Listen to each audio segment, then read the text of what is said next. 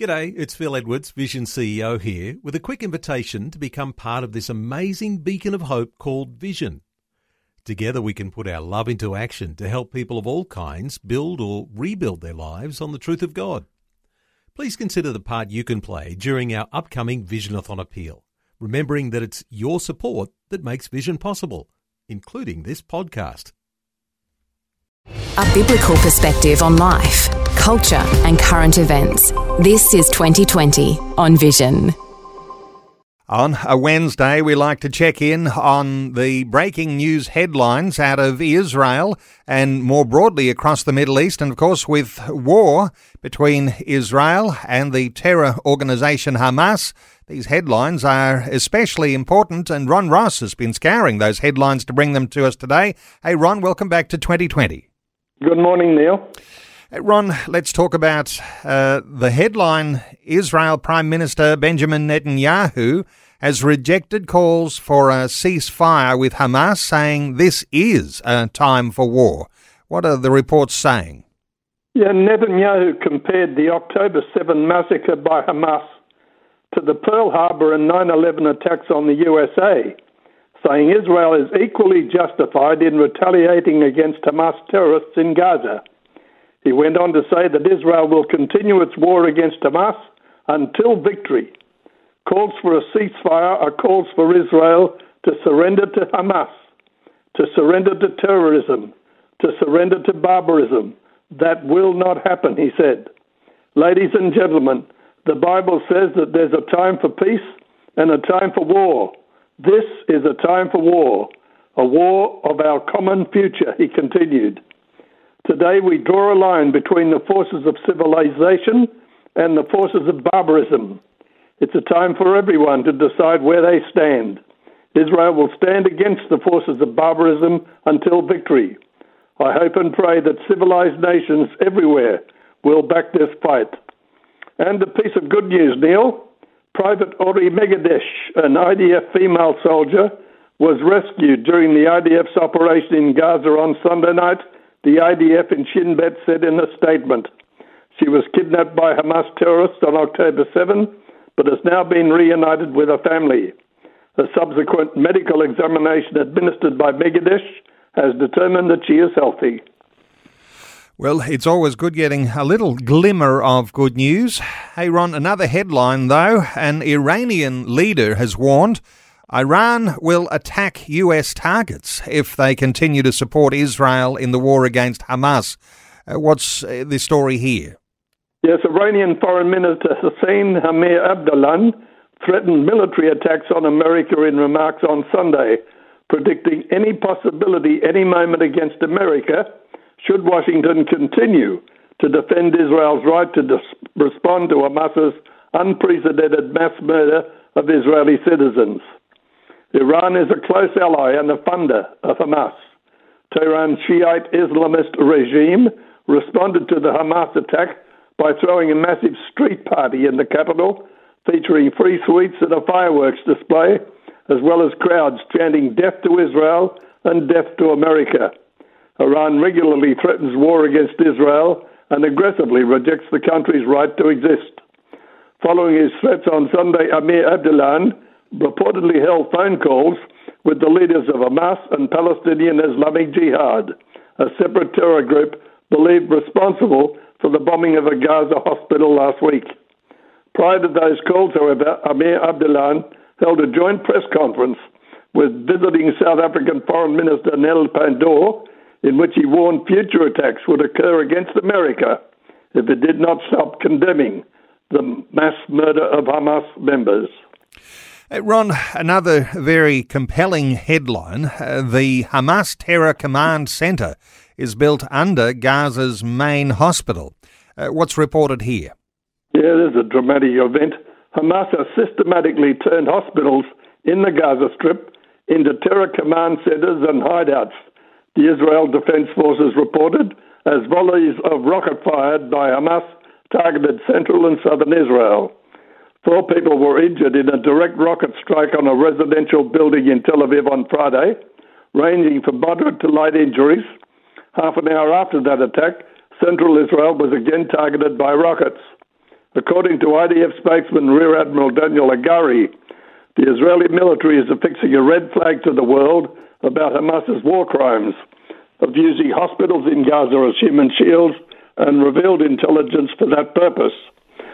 Hamas has turned hospitals into command and control centers and hideouts for terrorists and commanders, he said. According to intelligence in our hands, there is fuel in hospitals in Gaza, and Hamas is using them for terror infrastructure. I believe they also are doing the same with very, very valuable food supplies. The IDF shared this information and more with intelligence agencies from allied countries, he said, addressing Shifa Hospital in Gaza City, the largest in the Strip, with more than 1,500 beds, 4,000 staff and people arriving in recent weeks around the hospital grounds. Hamas is cynically using such places as a shield for underground terror complexes.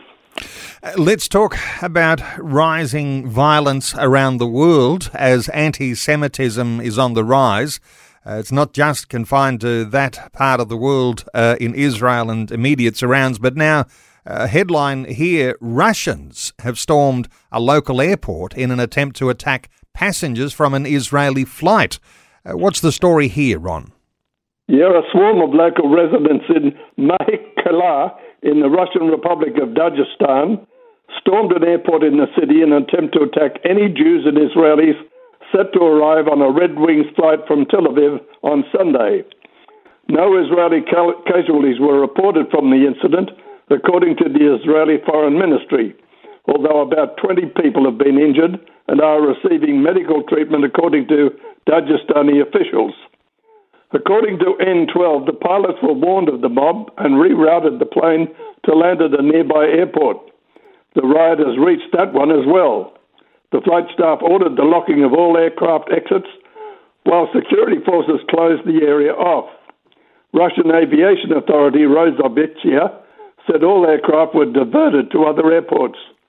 A security source said that a small number of Israelis and Jews were secured in the airport and were said to be evacuated to Moscow at the earliest convenience. Elsewhere, anti-Semitic incidents in the UK have more than quadrupled since Hamas's attack on Israel, says a charity which helps Jewish people in the UK. The Community Security Trust recorded 89 anti-Jewish hate incidents from the 7th to the 10th of October.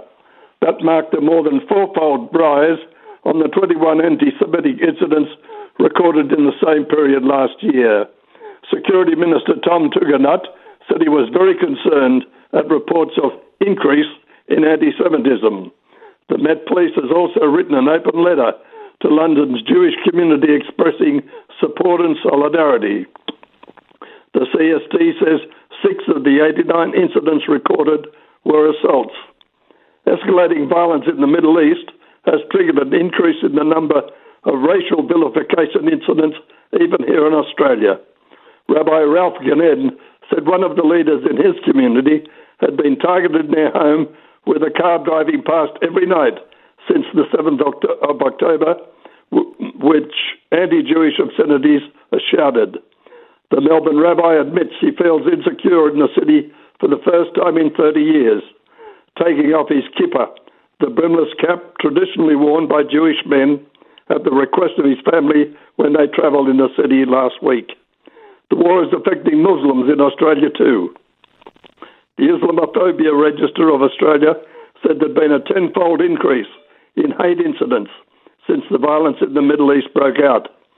Executive Director Sharara Atay said the register had received reports from anxious Muslim women who felt particularly at risk because their hijabs were such a visible sign of their faith.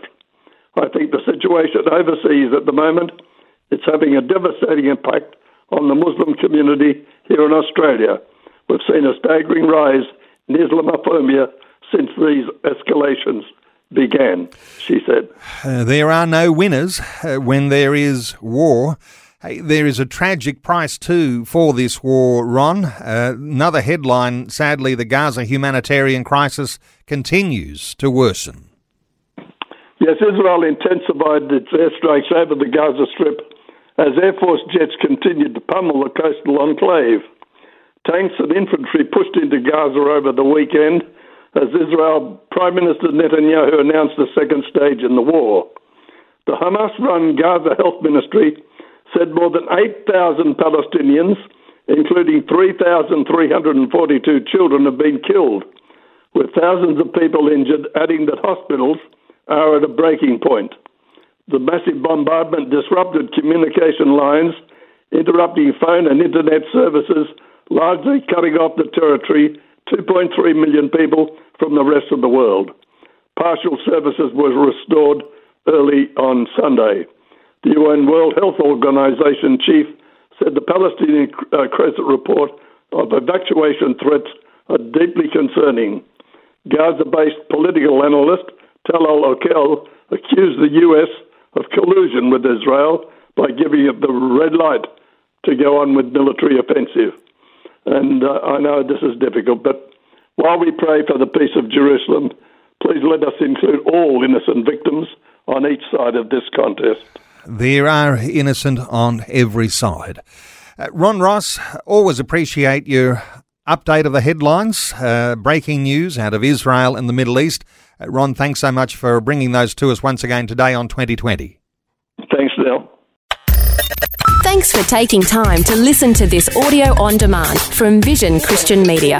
To find out more about us, go to vision.org.au.